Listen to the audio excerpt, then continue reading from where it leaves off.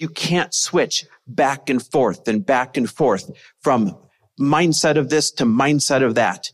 It takes too much bandwidth. So you need to section off your days or section off parts of your days so that your mind is on one section of your business and nothing else. You're not bouncing back and forth. Welcome, everybody, to the Chris Harder Show, where we are making you unapologetic about your pursuit of success, knowing that when good people like you make good money, they can then do great things. My name is Chris Harder, and several times per week, I will bring you epic guests, solo episodes, and every single tool, trick, and skill set you need to grow your business, grow your money mindset, and to grow your wealth to levels that you have never reached before. I've ended up in a unique place in life where I've got the experience, the connections, and all of the secrets that it takes to be successful. And I'm lifting the curtain to reveal it all to you in an effort to help put you in a position of abundance so great that you can then be as generous as possible. So let's lock arms and let's get started. Hey, everybody. Welcome back to the Chris Harder Show, where we absolutely believe that both prosperity and generosity can and must coexist.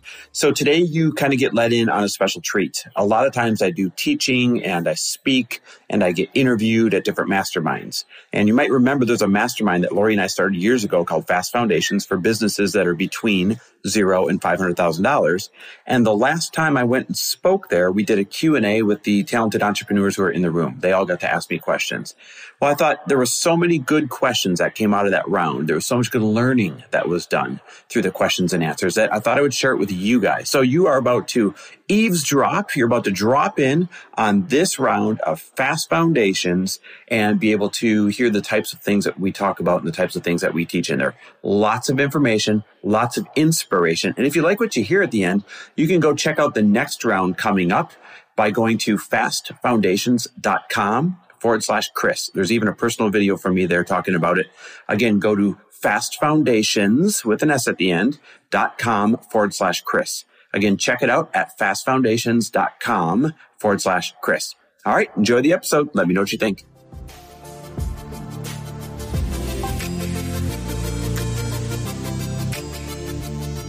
Everybody give a round of applause for Chris. Before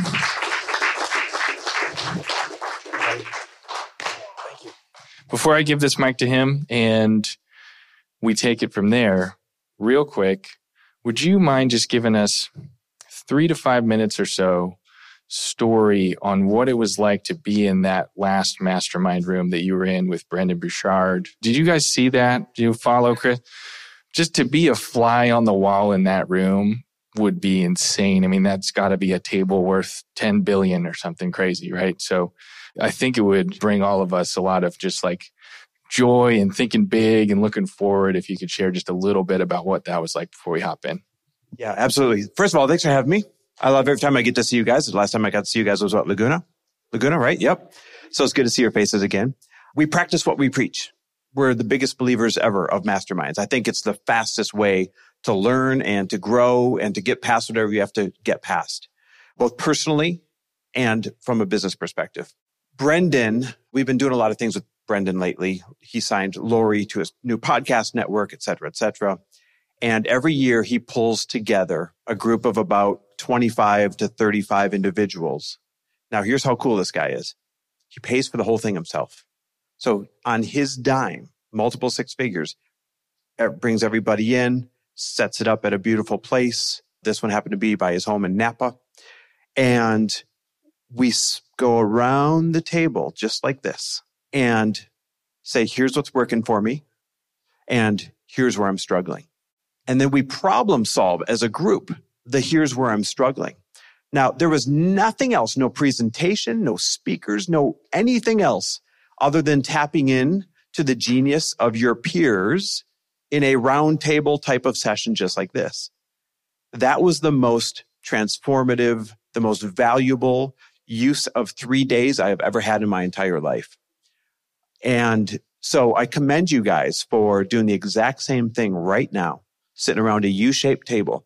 Matter of fact, it was interesting because my mastermind that I run, the Elite Mastermind, We had gotten away from U-shaped tables, not on purpose. It just happened in one venue, kind of classroom style, and we never went back. And I forgot the power of actually having to look each other in the eye instead of looking at the back of heads in front of you in rows.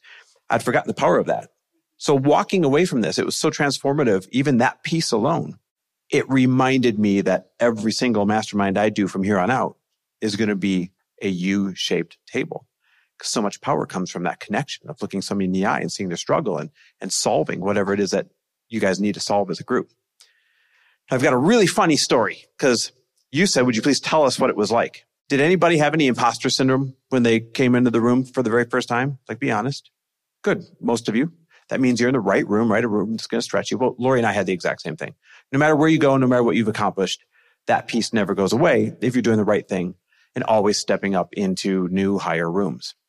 So what didn't make the imposter syndrome any better, and I have to start by saying this, the group couldn't be kinder, couldn't be more welcoming. This was our first one. They've already done this for a few years. So we were like the new kids, right? They couldn't be kinder. They couldn't be more welcoming. They couldn't be sweeter. They couldn't be like better humans on the planet. I want to start by saying that.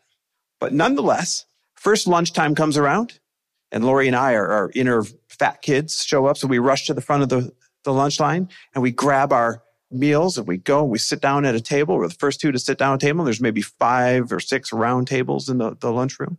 And then somebody else sits at a different table and people congregate around them. And someone else sits at a different table and people congregate around them. And someone else sits at another table and people, and Lori looks at me, she goes, are you freaking the fuck out right now too?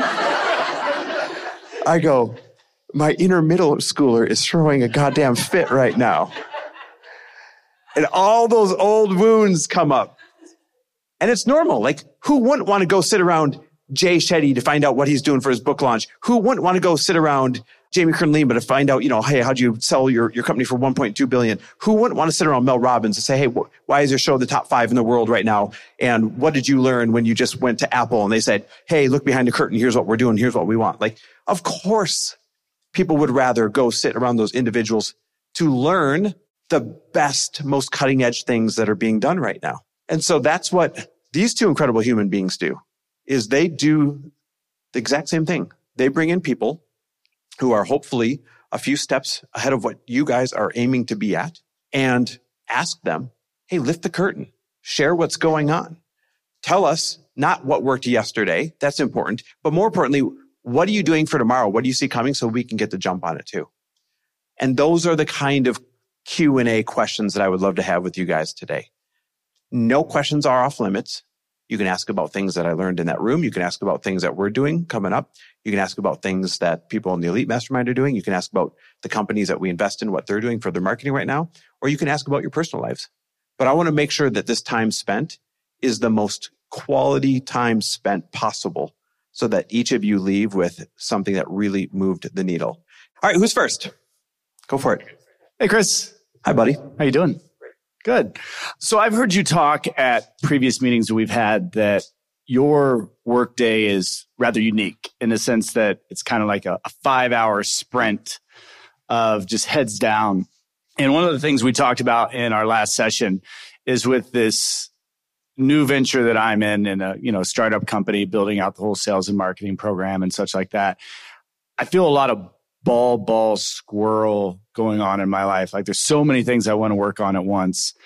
And then it's kind of steamrolls and, you got the dogs coming in. You got, Lindsay's got a question. My question is this, how do you you've got a puppy now too. How do you sit down and just focus for 5 hours? How do you structure that and how do you mentally maintain it? So the first thing is you've got to get all of your potential obstacles that might be trouble. You got to get them out of the way. So in my example, right now, mom is watching the 2 dogs because I know I don't have the ability, if I wasn't here, if I'm on Zooms or if I'm on podcast interviews, I don't have the ability to be like, oh, sorry, can you hold that thought? Let me go let Bonkers out, right? That doesn't cut it. So thinking of what's going to throw me off and then how do I mitigate that? That's number one. That has to be number one for all of you guys. Because you kind of already know what's going to throw you guys off. You just haven't taken that next step of saying, how do I preemptively mitigate every single one of these things that's going to take me out of my routine?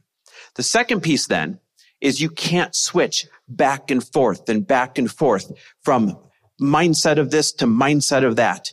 It takes too much bandwidth.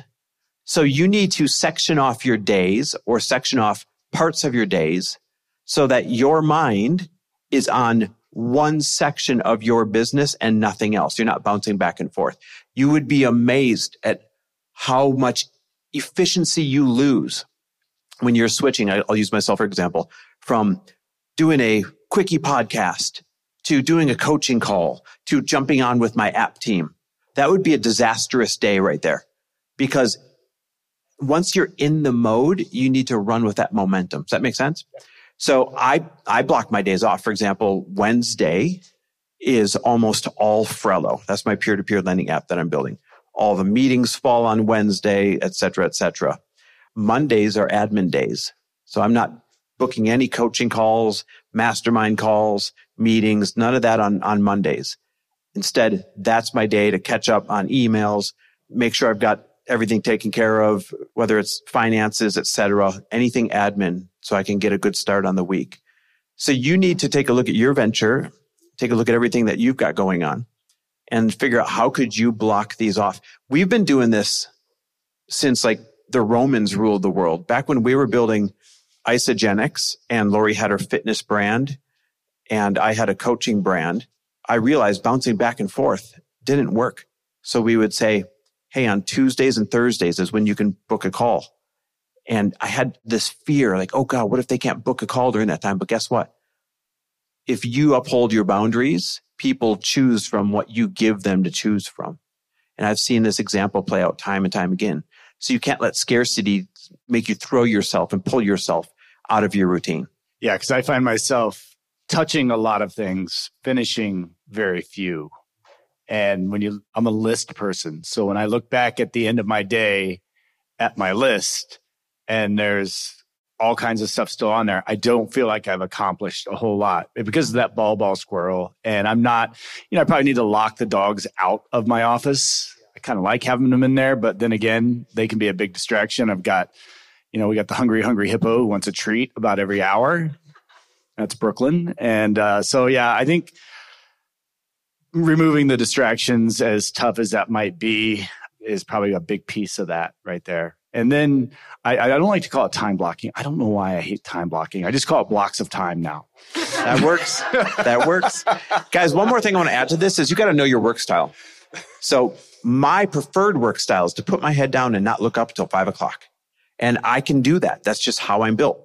Lori would turn into a pile of rubble if she did that. She knows that she needs to work in mini sprints. She's got 2 good hours in her and then has to go physically move herself to a different location, take a quick walk, switch workplace locations or something like that. And that's what works best for her. So she's getting 2 or 3 couple hour blocks out of each day. I'm getting a 5 or 6 hour block straight. I heard somebody say that they want to be held accountable to eating lunch. Was it you, Sarah? That's a real thing. Like I just put my head down and then at the end of the day, I look up and I'm like, oh shit, I didn't eat today. I forgot to have lunch.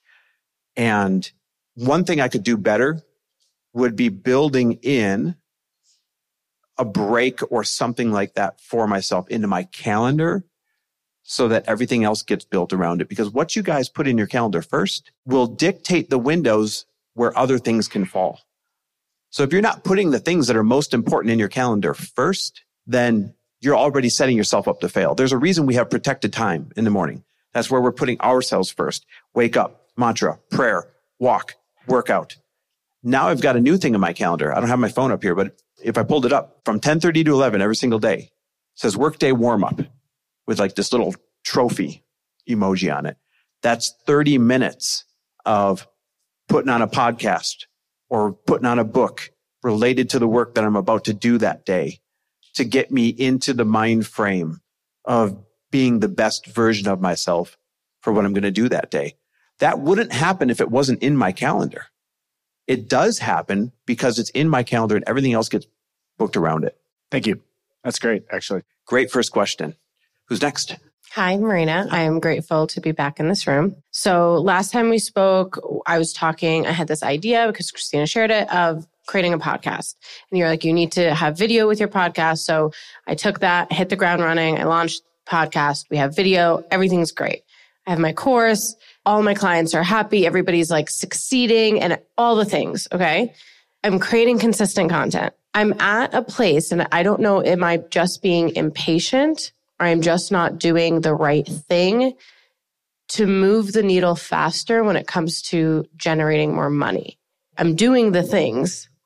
I'm in the rooms. You need to work backwards to find out where your plan is breaking down. So start with the big picture. Mm-hmm. I want to make what? $400,000. Okay. Which was like the number that we played around in Laguna. Perfect. Of like the dream life. I want to make $400,000. Okay. Yeah. You have to first work backwards from there to create a plan of where's that $400,000 going to come from, which I'm sure you've done, right? Mm-hmm. So can you give me a rough idea? What are your products and how much of that is going to make up the $400,000? I can't tell you exactly, but it'll be course, like it'll be 20 students in my course, 40 students in my retreat, mastermind throughout the year, 2 consulting clients. I have like 5 speaking engagements. Okay, good. Now, if that adds up to $400,000, so far we're good. We haven't found any leaks yet. You have to then schedule that out in a launch calendar to find out when are you going to be building up propaganda and hype for that? And then when are you going to be enrolling or opening cart so that you can fulfill whatever number of clients it takes per launch. So if you don't have a plan, then it's going to feel very haphazard and your numbers aren't going to come true. Then if you've got that in place and the conversions aren't happening, you have to take a look and say, do I not have enough audience to create enough leads? Or am I not converting the leads at the rate that I need to? So these are 3 categories that you need to audit and work backwards from conversions. Are you converting a decent percentage of your leads? If the answer is yes, then move to the number of leads. Do I have enough leads so that the math works out that if I'm converting 20% of them, I hit the sales that I want? Yes. Move to audience. No. Move to, right? If you don't have enough leads, then you got to say, do I have enough audience to earn me the number of leads to get the conversions that I need to hit the numbers that I need? And most of you in here probably have an audience problem. Most of you, if there's one thing that would remedy everything that you want to accomplish, it's audience. I've probably said it in front of you before. There's a certain percentage of your audience that's always going to buy from you. They are raving fans. You could put out the dumbest product at the worst price. Not that you ever would because you're all in integrity, but I'm just saying, like, this is how true this bell curve is.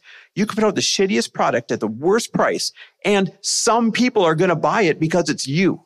And then on the other end of that bell curve, you could put out the best product in the world with the best sales page, and it could be the best bargain in the world, and some people aren't going to buy it because it's you. And what makes you good or not is what you do with those people in between. How many of those leads, how much of that audience can you effectively capture? So if this bell curve holds true, then the only thing that you can do logically, if you're good at capturing the percentage in between, is grow the bell curve, grow the amount of audience that you have. Think about it. If you got an audience of 1,000 and 10% are guaranteed to buy from you every time, then you know for a fact that you're going to be able to sell 100 widgets. If you feel stuck and you want to sell 500 widgets, it's time to do one of 2 things. Figure out how to sell more of the people in between, higher conversions, or figure out how to grow the audience from 1,000 people to 5,000 people, and you'll have your 500 widgets. Okay. So in all of that, where do you think you're breaking down? So the conversion is, or when someone applies to join my course, 99% of them join. That's good. It's so good. So good. I never really get pushback. Like, everybody's really good. I think it's the leads, which is my follow-up question, because you talked about your launch strategy, and that's the one thing that we were just talking about. What I wanted to focus on for the 90 days is just figuring out where the hell like my marketing strategies and efforts are going for what products and services throughout the year. I was not getting enough leads for my course, and I was like, I'm just going to do evergreen and have it where anybody can enroll throughout the year to take the pressure off of me. And like, I was like just hating the live launching. And it worked in January because I opened doors in January and everybody signed up to work with me for the year. But now I'm like, I've never done just like evergreen. So do you have a preference of evergreen or live launching? Is there a reason why you go live launching? Is it just the... Yes, yes, and yes. This is very powerful. It takes a lot of expertise and dialing in to sell any quantity of anything evergreen. Do you guys know the difference between evergreen and launch, right? Evergreen, at any given time, somebody can trip across your sales page. You're driving leads to it and they're buying on any random Tuesday of any random week of any random month. That's evergreen. Launch is from this time to this time, carts opening, carts closing, and whatever I sell in there, then that's what I'm going to capture until my next launch. The reason I'm not a fan of evergreen, and I've seen it work great, but the reason I'm not a fan of it is most people don't take the time to dial in that sales page and dial in that customer journey and dial in that lead magnet and then dial in their ads over and over and over and over again until it starts printing money while you sleep. Most of you go as far as setting it up and say, oh, it didn't work. I knew it. Some of you go further. Some of you go back to the drawing board. You change your sales page and you change your lead magnet and you say, it's still not working. I knew it. I've got a friend, her name is Ashley Stahl. Anyone know who Ashley Stahl is? Several years back, she was an expert in how to interview and set up your resume better. She built a course for $1,000 on how to do that. She wanted to sell it evergreen, but she knew to perfect the webinar that would convert the leads to hit the sales goals that she wanted. She knew she had to sign up to do that damn webinar as many times as it took, tweaking it each time until it finally hit. So do you know how many times she did that webinar live until it finally hit? 91. 91 live webinars in a row, recording each one, changing something each time, watching her own webinar each time, tweaking this, tweaking that, 91 times in a row until it finally hit. Now, show of hands. Be real with yourself because this could be a breakthrough. Don't put your hand up to impress me. This is about you. How many of you would have done that webinar 91 times in a row, watching it and tweaking it and watching it? Look around. So this doesn't mean you're broken. You're just like everybody else. What it means is you're not outstanding, meaning you are not standing out from anybody else in the room. But she was. She was willing to do the monotony of that boring ass webinar. You know what it would be like to watch it, your own webinar 91 times? like that should be like some terrorist torture or something. But she did it. So that's what it takes to succeed in evergreen. If you don't want to have that type of diligence, then launching is going to be your best bet. And the reason people don't like launching, I'm going to guess, is because it feels tiresome. I mean, I love it when I have a lot of sales. Yep. I'm like totally fine when that's rolling. But when it sucks, it's like you only have that. It's just so much pressure, you know, like you just get anxiety and you literally have those like 30-day window. Yep. And then it feels like it's over. Yep. People give up on launching or they want to go evergreen because it feels like an exhausting sprint. You're lying on the ground afterwards. You've got anxiety the whole time. Sometimes you win, sometimes you lose. But it doesn't mean just because it starts to feel tiring and just because you lost a couple of times, doesn't mean you say, I guess launching's not my thing. Maybe I should try evergreen, but then not do what it takes to be evergreen. And herein lies the problem. Every single one of you are so damn talented at what you do. You just haven't found that next rare gear that hardly anybody finds. There's nothing holding you guys back other than sticking with the plan and continuing to craft that plan until it totally hits for you. So that was a long answer to your question that I personally prefer launching, even though it's exhausting, even though sometimes you lose, even though it gives you anxiety and the preparation leading up to it. And then when there's nobody buying I call it no man's land, right? Everyone buys when you open cart and everyone buys when you close cart and there's like nothing trickling in between. You're like, it's a disaster. I have a text thread going right now for somebody in my elite mastermind who is launching right now.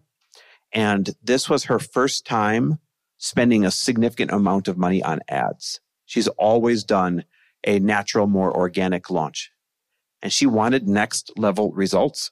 So if you want something different, you have to do something different. She went out and she hired somebody to do her ads for you. The ads drove in 3 times as many leads as she's ever had before. And coming right out of the gates on the first day, text after text. Holy shit, it's working. I've never had so many sales in the first day. I can't believe this. This is the best thing ever. I'm so glad that you talked me into doing this ad spend.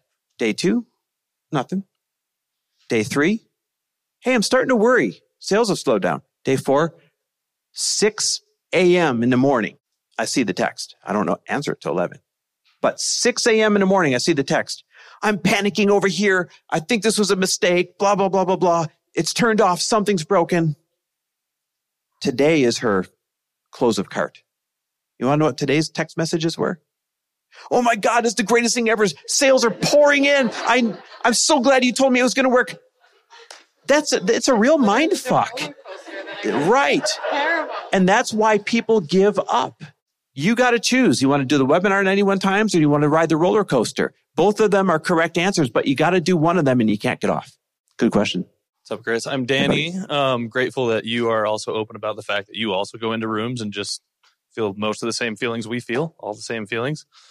Question around, you and Lori both have very successful podcasts and you get the chance to be in rooms with a lot of those people also had podcasts. What are some of the things that you guys are seeing now that are helping people grow their podcasts and stand out now that more people have podcasts? Like, what are the big, I know there's not one thing. No, there is. There is. The algorithm, both of life, meaning how you train people to behave when you've got a product, and literally for Spotify and iTunes, they want daily content. Lori and I are about to drop something called the Daily Abundance, a 2-minute recording. I'll record them when I have time. She'll record them when she has time.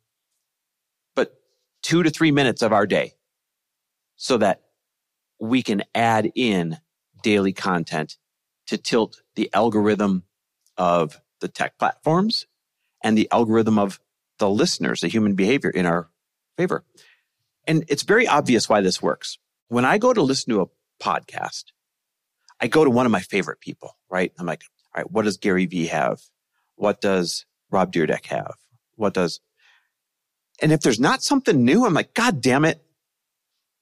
I already listened to that one yesterday. I didn't like the title of that one. And I'm literally upset that there's nothing from that person for me to listen to. Now, what does Gary do better than anyone else? Every day, there's a new podcast.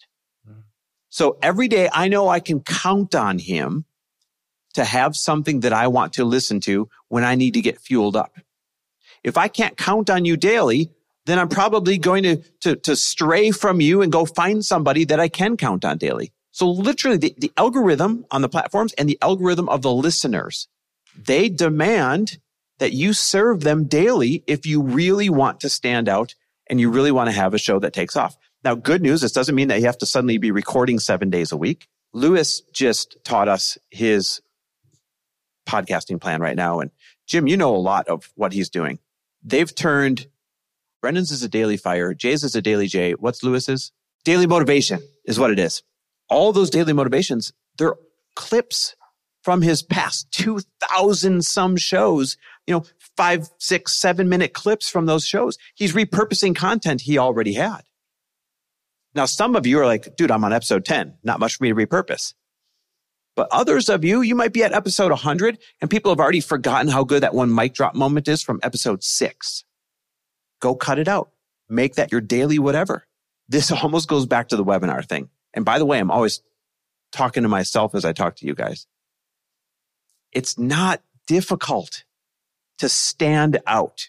It's difficult to build the machine and hold yourself accountable to getting it started. Does that make sense? Yeah. Do you plan to multi-purpose that and put that into video content? I know last time you said that was your biggest regret was not having video of all these things. Biggest regret. Over half the people in the room for the mastermind that I went to earn multiple 7 figures just from YouTube ads. Just there's a button you can turn on. Yes, I want ads on my channel. 7 figures shows up.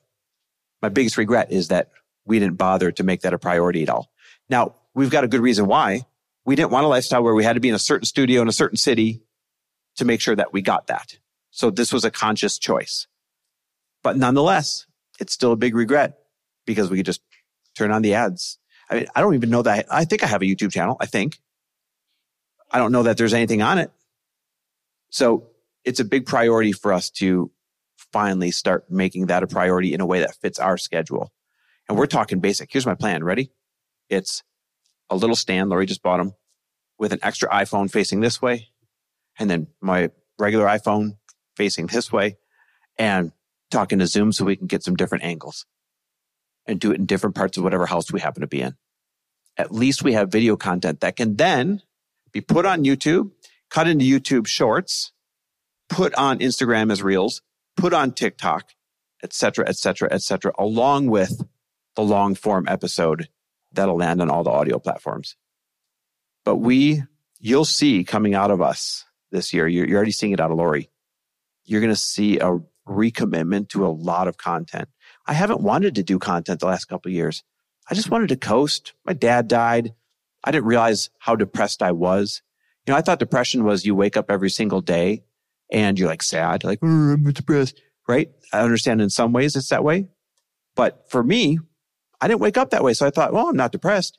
Now I realize that my version of it was not wanting to do anything other than the bare minimum. The bare minimum to keep the show going, the bare minimum to keep my commitments to other people, the bare minimum. Now that it's been a couple of years, I'm like rubber band pulled back, got a million different things I want to do. Can't wait to be a content machine again.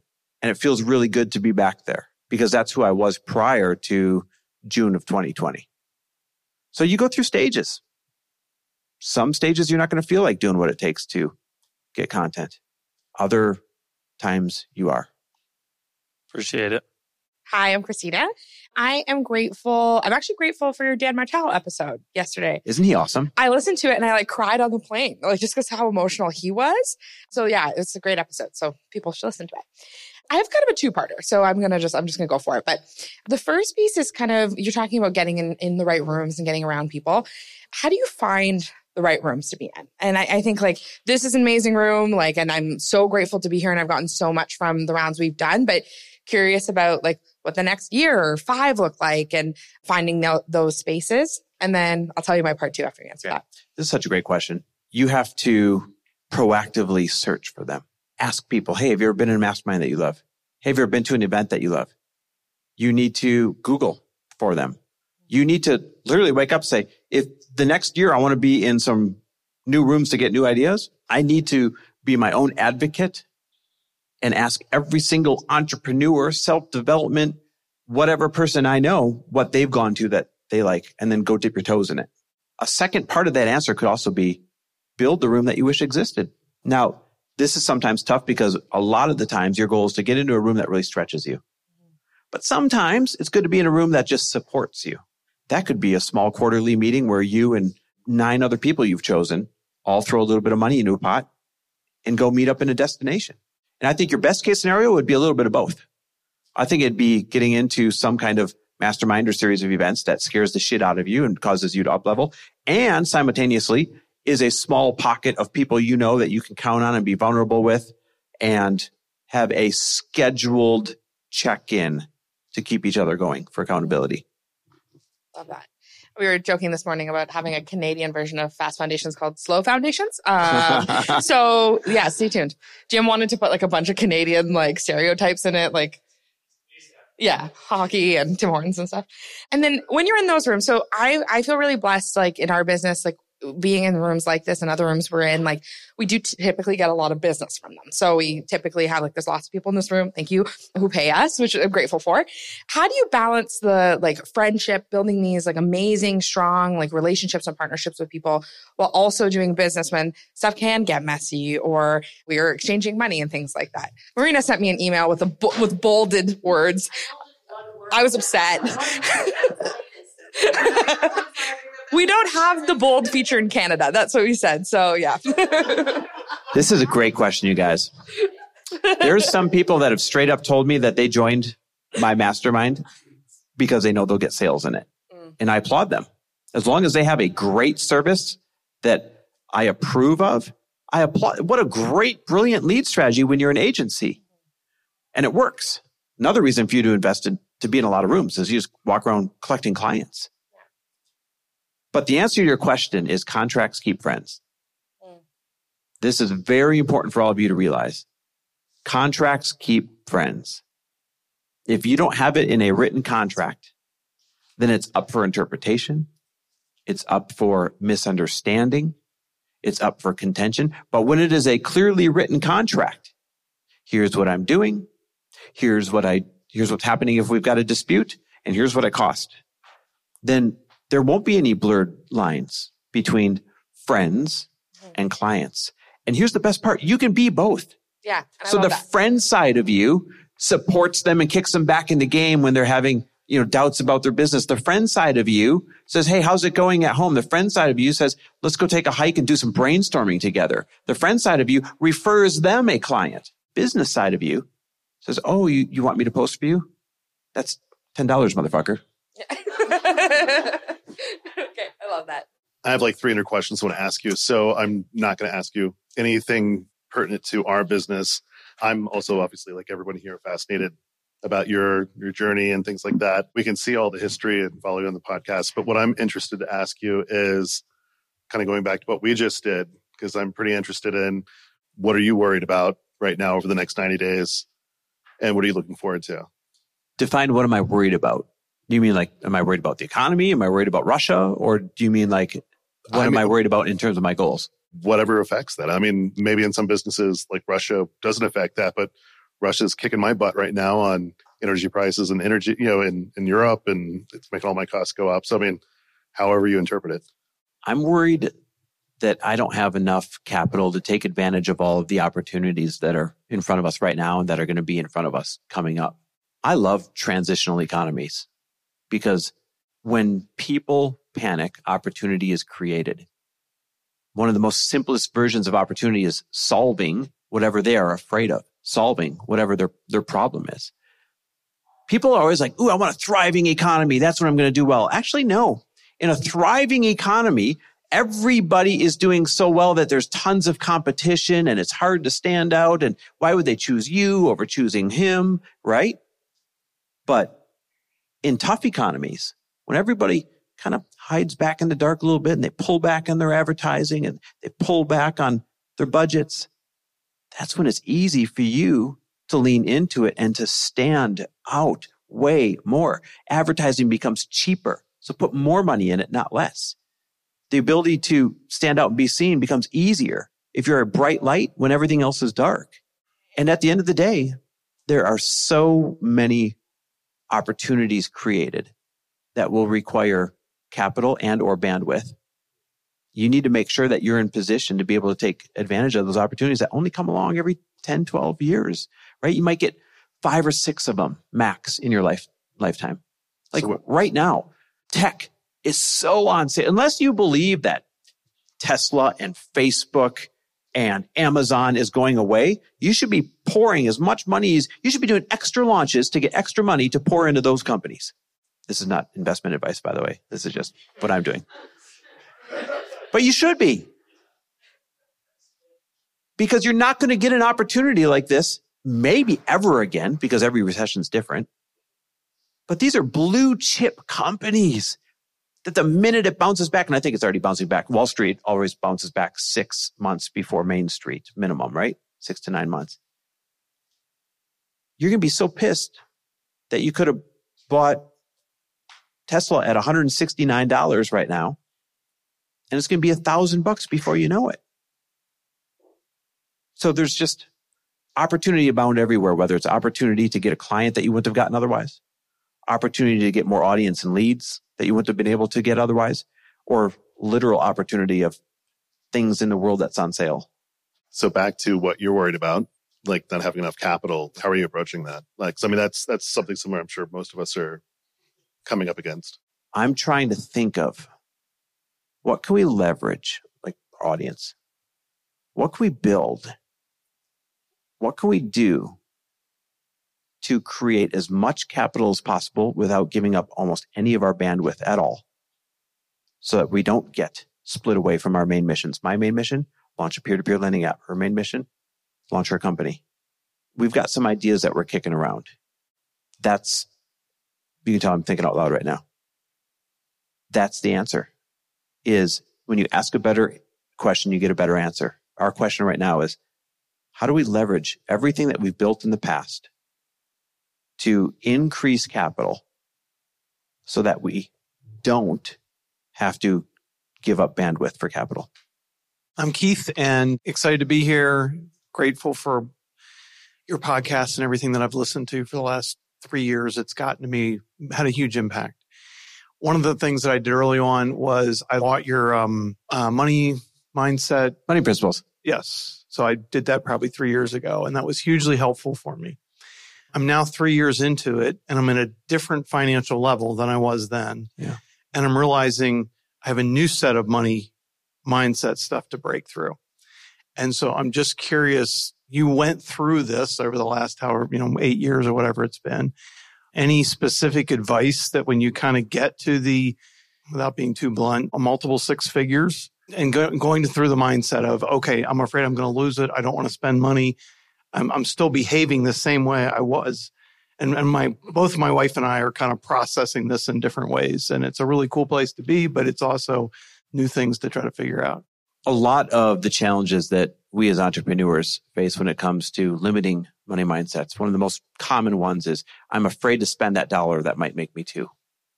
So what if it doesn't work? Right. And that comes from the place of thinking you're never going to replace that dollar again. And the truth is, if you look back at your history, you've always found a way to replace that dollar. So it's a completely and utterly illegitimate fear. Yet it's a very common one that everybody shares. And when you take that and expand it out, you're talking about as you go up through the ranks, it becomes, I'm afraid to spend $100,000 that may or may not get me the two.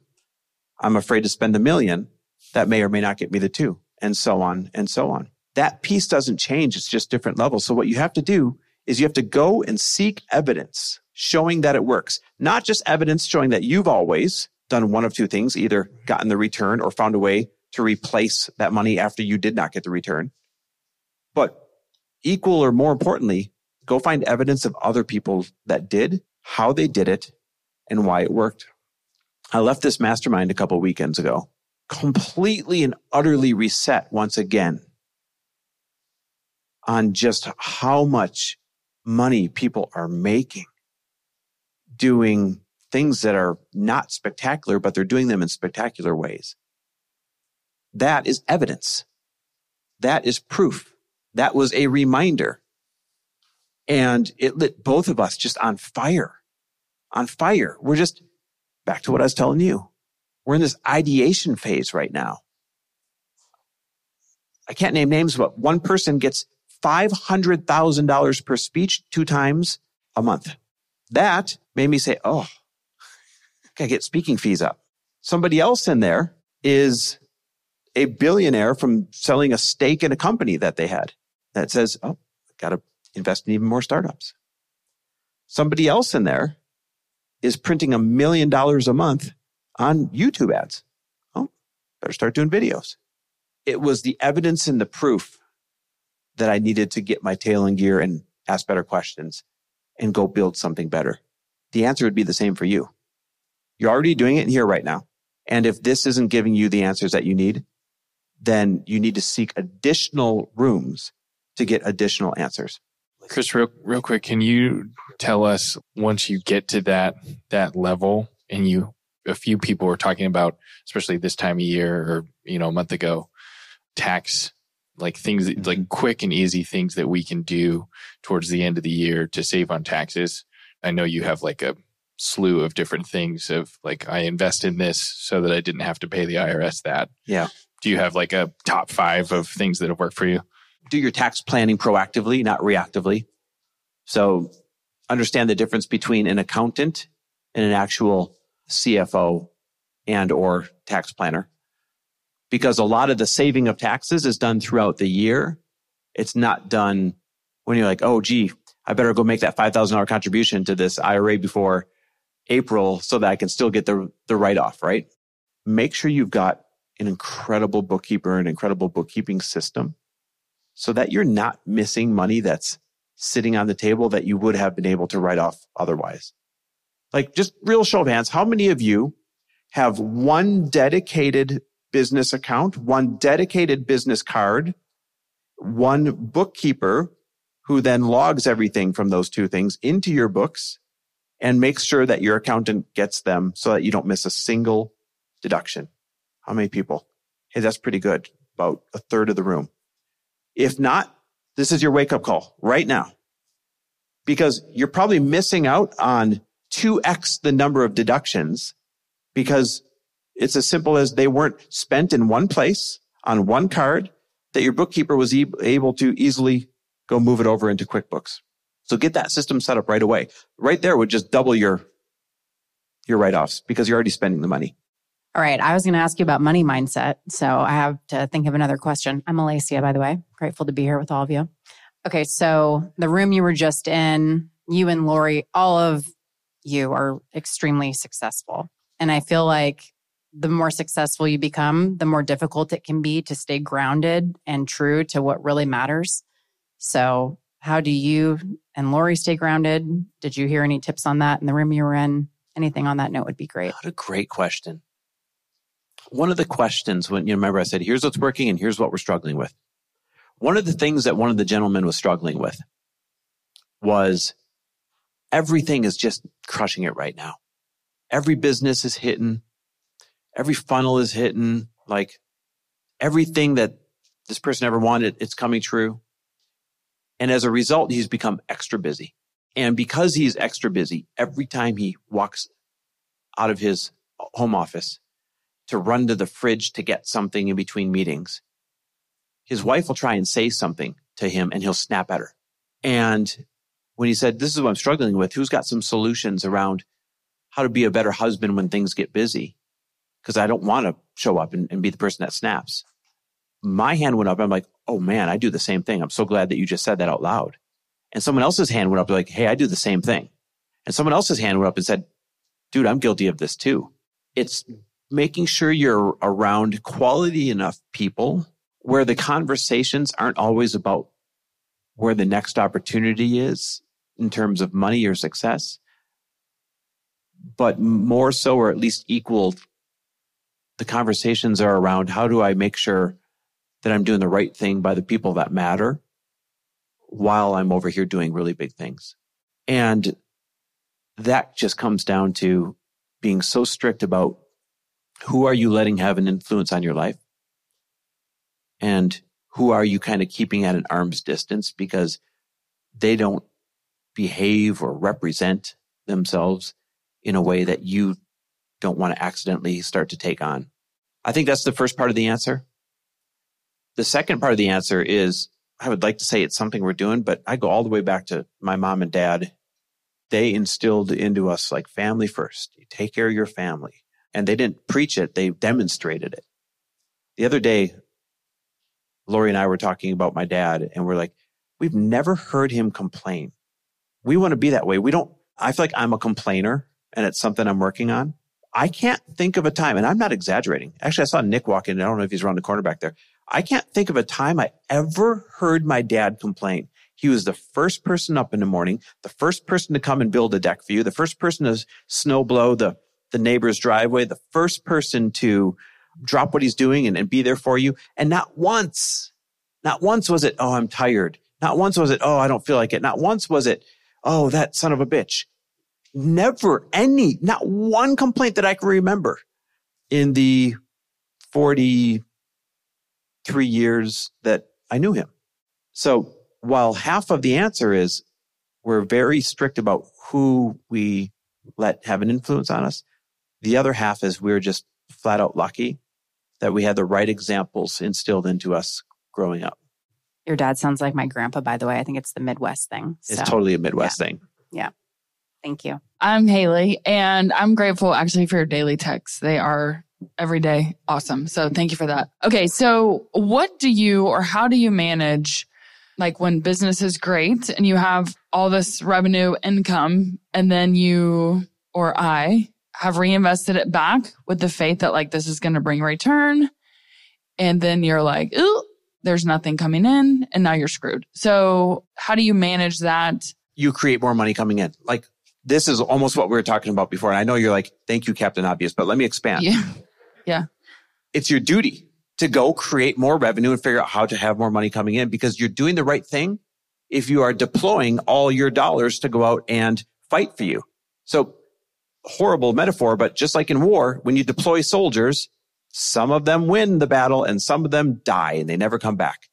This is the same thing with your soldiers, your money that you are sending out to fight the battle for you. We keep a little more than 1 year's runway for our business expenses and personal expenses, liquid. Every dollar beyond that, we deploy. And not all of them are winning bets, but the ones that are, I'm sure glad that I deployed those dollars. And it creates this back against the wall necessity. Like, damn it, I want to take advantage of this opportunity. I want to invest in this thing. I better find a way to create more capital. Because if you didn't deploy them, if you just let them sit in an account somewhere and pile up, there's two problems with that. The first problem is it wouldn't create this back against the wall urgency for you to go find another way to create more revenue, because you'd feel flush, right? Good's the enemy of great. The other problem is if they're not out fighting for you, what's the purpose of having them? They just sit there slowly evaporating with inflation. So we're trained growing up by the banks and by people who loved us but had no business teaching us about money that the right thing to do is put as much money into your checking and savings and pay off your home as quick as you can. It's the dumbest fucking advice on the planet. Keep 1 year worth of runway. Don't let home equity just sit rotting in your home, because your home's going to go up the same amount, whether you owe nothing on it or everything on it, as long as you have a payment that obviously you've got the 12 months runway for. And go deploy every dollar you get to go out and fight for you. And it makes you uncomfortable. I get uncomfortable. We were just talking about there's opportunities I want to take advantage of that I can't right now. Why? Because all my money's deployed. It's deployed in Web3 investments, which are in the tank right now. So I can't go sell some of those investments because I'd be locking in the losses. It's deployed in the stock market, and especially in the tech sector. I'm real heavy on tech. I've been dollar cost averaging my way down. Jim and I talk about this all the time. Every single day. Every day there's a dip. I dollar cost average my way down. The problem is I can't sell any of that because I'd be locking in losses. Right. So you're planting seeds, as many seeds as you possibly can. And sometimes those seeds are in the ground and you don't get to go dig them up again until they turn into a crop in a year or 2 years or 5 years later down the road.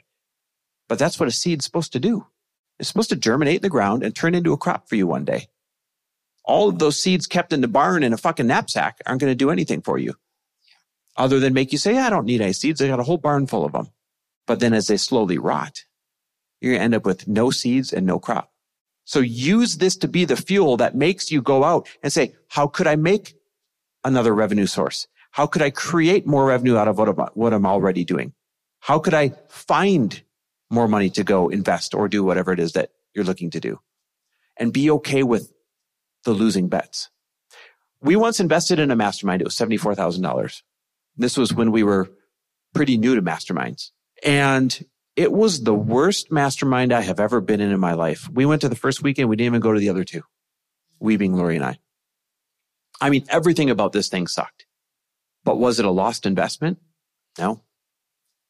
Because I learned everything that I would not want to do if I ever ran one myself. And that has paid dividends for years now. So sometimes even your quote unquote bad investments pay off in ways that you never expected, but you got to look for the payoff. Hi, I'm Stacy. I'm incredibly grateful that you and Lori founded this room and continue to influence the people who make it possible for us to be here.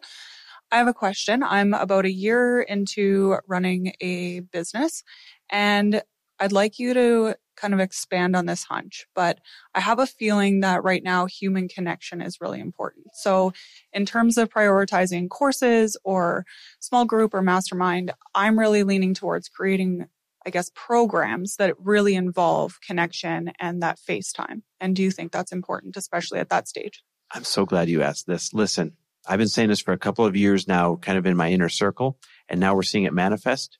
He or she that takes that extra step, that spends the extra money and takes the extra time to go out to all the hot spots on a heat map where your audience is and put together small rooms, 25 here, 50 there, 10 there, put together dinners, do those things. They're going to reap all the benefits of filling their programs like this. Online is crowded. In person, like massive events, is crowded. The overhead of doing it in an intimate way, because sometimes on paper it doesn't look as sexy as the big scaled ways, that's the extra mile right now. There's very little competition. I don't know if you guys saw last week, my wife and Lindsay Schwartz. They took this idea and they're running with it. They found a studio in town and did a live podcast where they recorded 2 episodes in a row. The studio could only fit 40 people, but to them, it wasn't about the size of it.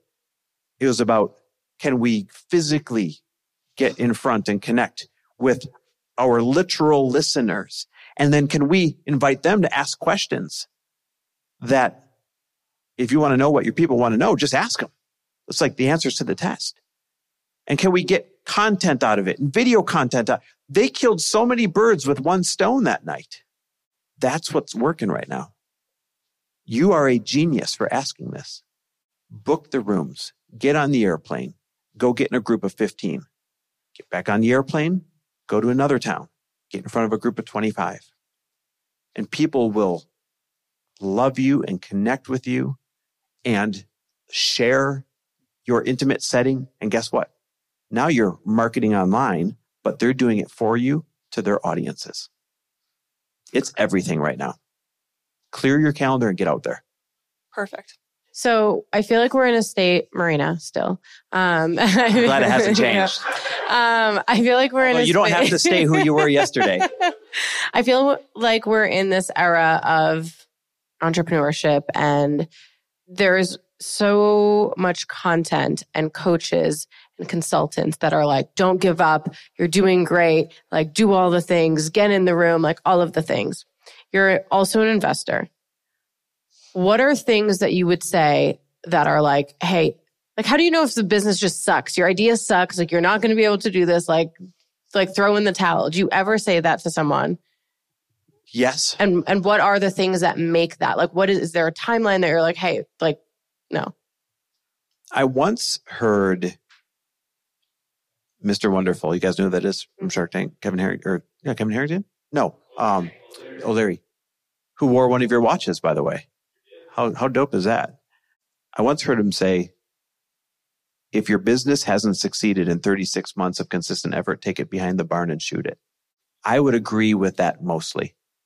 With the caveat of you also then have to give it at least 36 months of consistent effort. I think where people's business ideas die is they give it a 6-month effort or a 12-month effort or an 18-month effort or a 2-year effort. Stuff just takes longer than that. It just does. Lori raised capital for Light Pink started in January of 2020, I believe. I could be off by a month or so. And then this little unknown thing happened called the pandemic. And then supply chain issues. And then inflation, maybe even hyperinflation. And then everything else crumbled. This has been probably almost 3 years of trying to get this formulation out. And then all of a sudden, she woke up one day and her margins were gone because of the economy. And her reward for finally getting on shelves is losing money on every sale. And fighting the alcohol licensing board on small, dumb little things. After giving it about a 3-year effort, she did her version of taking it behind the barn and shooting it, which is pivoting, same company, rebranding to something that has way higher margins and is in an adjacent space. I think that's the perfect example. of giving it enough time and enough consistent effort and not being afraid to pivot when it's starting to drag on too long. Does that make sense? Yeah, that makes sense. And then my other question for that is, when it comes to investing in companies, I'm realizing that product companies you just get more investment because it's not dependent on that like one human or a bunch of humans. So with that, I am a personal brand strategist. Like I literally help people build their personal brand so then they can do all the things that they want to do. The problem with that is now everything is dependent on you. Like your business is dependent on you. So similar to you and Lori, you have your personal brands, you have the masterminds, you have the consulting. For you to scale, like how do you scale that when, again, it comes down to like you and your energy and your expertise? Like people don't want to hire someone else. You don't necessarily have to scale that, but you also can, right? I mean, let's take Brendon Burchard. He's a great example. He started out as the guy that told the story how he got in a car accident and that car accident made him realize that he had to ask himself, did you live? Did you love? Did you matter? And then that turned into a book and that book turned into, he's great at marketing. So some marketing books, and that turned into conferences. He has like 8 conferences a year. And there was a time many years ago, let's see, this would have been 2019, I believe, 2018. This would have been 2018 that I went to a seminar. This was before I knew him. And he was pulling up his Kajabi because he had just bought part of Kajabi. And he's like, on the stage, there's 500 people in the room or 1,000 people in the room. He's like, let me just show it. Somebody sling this on the screen. He's logging in. And when you log in, what's there? Your sales, your homepage. And this was October. And it said 41 million something. This was just his Kajabi, right? Not all the other things, just his Kajabi. And I remember looking at it, being like, holy fuck. This dude has slung that many courses and tickets and whatnot through Kajabi. That's scaling. That's just a human. So it doesn't always have to be a product. You just have to scale your message to more humans in a way where you're not trading your exact time for their dollar. And that has now led into when Kajabi sold. I don't know what his take was of it, but probably had a B in front of it. And the other ventures, his Growth Day app that he built right now, the valuation on that thing is in the multiple 9 figures already. So if you be the personal brand long enough, it brings the opportunities that will be adjacent to your personal brand. And those opportunities are what can scale out of control. Okay, one last question on that. Yeah. Okay, so I have an example of someone that, Jacqueline Johnson, when she was about to sell Create and Cultivate in 2018, she went to get funding and they're like, no, like we don't want to fund and we don't want to sell because it is dependent on you. And again, I'm an advocate for personal brands. Like that's literally what I do. But so she couldn't sell her company. And so she had to pull herself away and position her company as the go-to, like whatever. And then in 2021, they sold. So like, how do I explain that it is so important? Because I do believe it's really important to have a personal brand, but also argue that like, actually it could fuck you over in a couple of years if you're like too attached to the business because then people only want you and they don't want the business. But it didn't fuck her over. Look, she stole it. And now she has a really cool VC firm, right? Yeah. All she had to do, these are all stages of awareness. Her stage of awareness was, hey, this is amazing. We're printing money. I'd like to sell this. And then she got feedback. And that feedback was, hey, we're going to handcuff you to this thing if we buy it. And she's like, no, that wasn't what I wanted to do. I wanted to sell it and go do something else. And so she had to go back to the drawing board, enter a different phase, restructure it so that it wasn't so dependent on her, but instead was a living, breathing brand of its own, and then go find suitors for it. That was only a 3-year difference, right? No, not even, like 24-month difference. Yeah. 24 months is a very small period in her timeline of kicking ass. Sometimes it just takes feedback and adjusting and feedback and adjusting. So I know that the premise of your question is, oh, she trapped herself by being the personal brand in there. You dig up a few stories like Brendon, like Jacqueline, and any of your other favorite personal brands that have scaled in great big ways to the hundreds of millions. And you demonstrate those stories to them when they bring up those concerns. At the end of the day, if I had to err on the side of just having a company or just having a personal brand, I would take a personal brand all day long, because the personal brand brings you so many more opportunities. The personal brand is why you can pivot and sell way more than someone who doesn't have one. The personal brand is why when we launch this app, we're going to be able to have way more traction than somebody who doesn't have a personal brand and doesn't have a podcast and doesn't have connections and would have to do organic outreach from there. Hell, my personal brand is why the investors in this app are going to be all strategic, famous investors that you know, so that we can launch it on their platforms. None of that happens without a personal brand. If you don't have a thriving personal brand, everything else is just tougher. It really is. So I'm a massive advocate of have a personal brand, even if you have to be handcuffed a little bit at first, because the opportunities to scale will reveal themselves down the road, and you might have to adjust. You may not have to, but they'll come. Hi. I'm Jeanette. Nice to see you. I'm grateful to be in this room with you and with everyone here. It feels like a lot of entrepreneurs struggle with overworking and with burnout. And I'm wondering if you have any thoughts or advice on how to keep your hard work and your success sustainable. So many of us are multi-passionate, high performing, but reach a level of, okay, I'm doing too much. It's okay to reach that level. I think everybody's going to reach that level because you are such a driven person. You're going to stretch and you're going to stretch and you're going to stretch some more, and you're going to wake up one day and say, oh, this sucks. This is not what I wanted to wake up doing. The awareness of that is when you get to make a couple of adjustments and then go back out to battle again.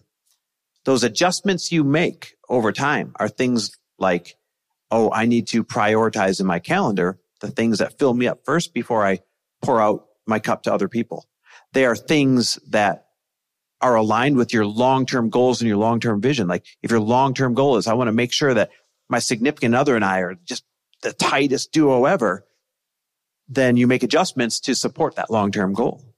It's inevitable that you're going to reach moments of burnout if you guys are going to choose to be in this sport. But that's okay. What's not okay is to not make significant adjustments to get realigned. Like when you hit a pothole and your alignment goes out on your car and you go into the shop and they give you an alignment, you get realigned. It's okay to hit the pothole. It's not okay to not bring it into the shop and to drive on your wobbly ass wheel forever. I will tell you, make sure that you are checking in and measuring what matters at all times. Like have a literal way to measure what matters. This is kind of neat. Jim, you're going to get to see this. One of the perks of having a tech team is you get to build tech when you think of it. So I was like, man, I want the mastermind to really measure what matters. And I built this app along with Nick. I should really say Nick built it because I said, Nick, here's the idea. Make this happen. And he did masterfully. He went to our tech team and he had them build this app where every month they're checking in on the things both personally and professionally that matter the most to them, so that we can look and say, hey, that thing's slipping. Did you see that this is slipping? We got to talk about it right now. Hey, this thing's thriving. Did you celebrate that it's gone from here to here? If you guys aren't measuring what matters, then you're just going to get caught up in the minutia of reacting to success or not success. But both of them are going to lead you down a highway of chaos and doing things that you don't necessarily want to be doing. So getting really clear on what matters to you and then measuring it, checking in on a regular basis, I think is the healthiest, best thing you can do. If you were building a wellness community for those entrepreneurs who are burning out and struggling, what would be the must-have components you would include in that community for them? A tool for them to measure what matters. And I don't mean go out and build an app. Start a spreadsheet. Do you know where this thing came from?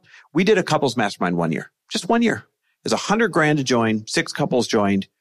And we did it because it was what we knew we needed that year to force Lori and I to go out and do the trips and do the vacations and do the stuff is when she was first getting started in her company. And I was completely just not happy and misaligned. And we're like, we need to do something this year totally different to put us first. So what's a better way to do that? Enroll other people to hold you accountable.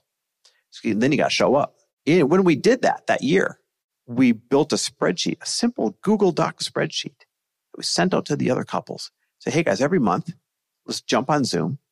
Let's rate these things before we jump on Zoom.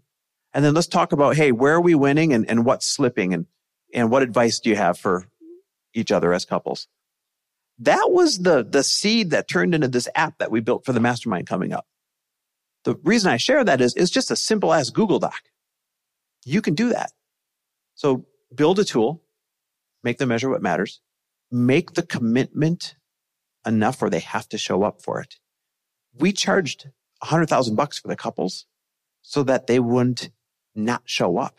Okay, this September, I went to Italy. And it was one of these trips that my friend Rob Murgatroyd puts on. That trip was $50,000 just for the one trip.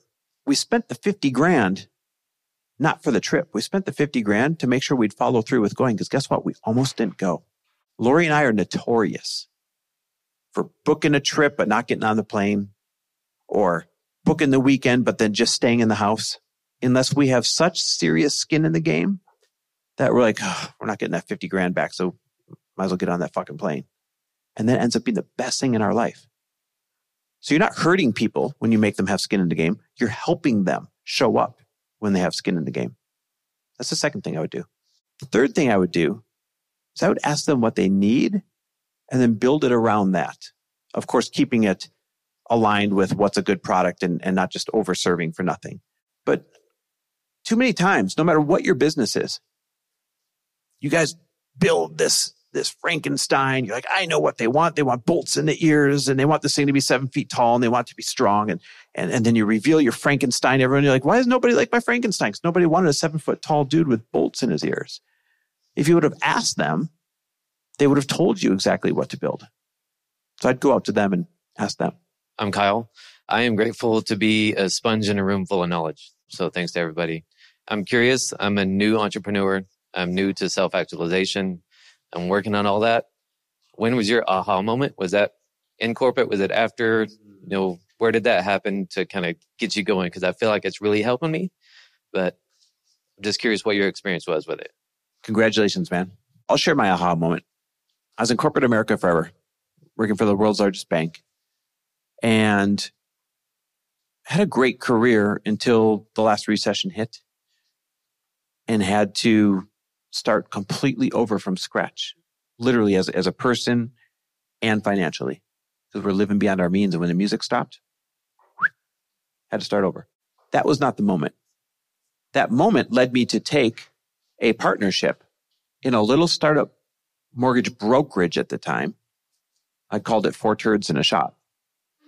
And we grew that thing into a significant mortgage bank, lending $330 million a year of our own money in a time when everybody else was closing theirs. That wasn't the moment. I share those contexts because it was in that transition into entrepreneurship where I woke up and realized I needed to do something different because I really wasn't happy. And that something different revealed itself to me in a way that I didn't want to participate. There was this guy at the mortgage bank. His name was Chris Beadle.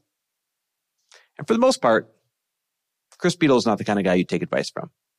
But he heard about this thing coming to town that he's been to before, and he swore by it. And it was called Landmark Forum.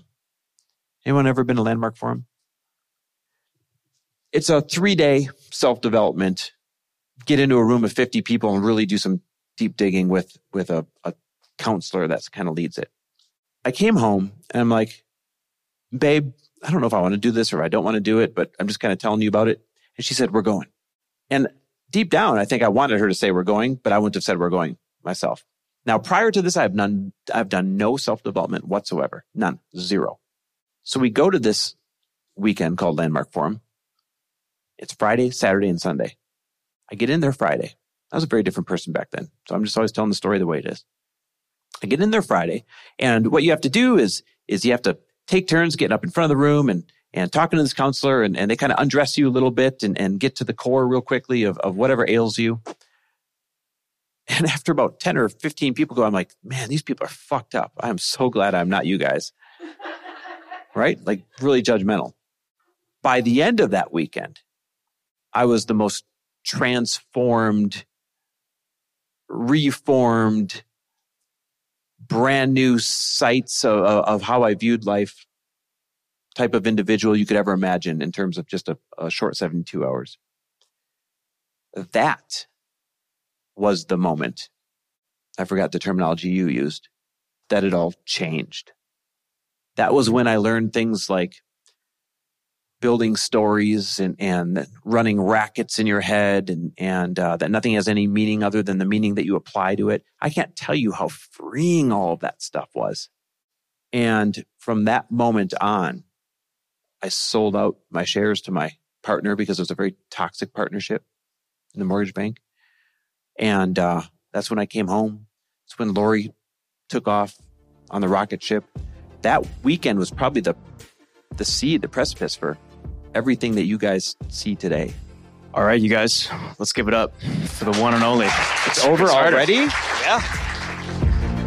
Thanks for listening. And if you loved this episode and know of someone else who is as successful as they are generous, please pass them on to me.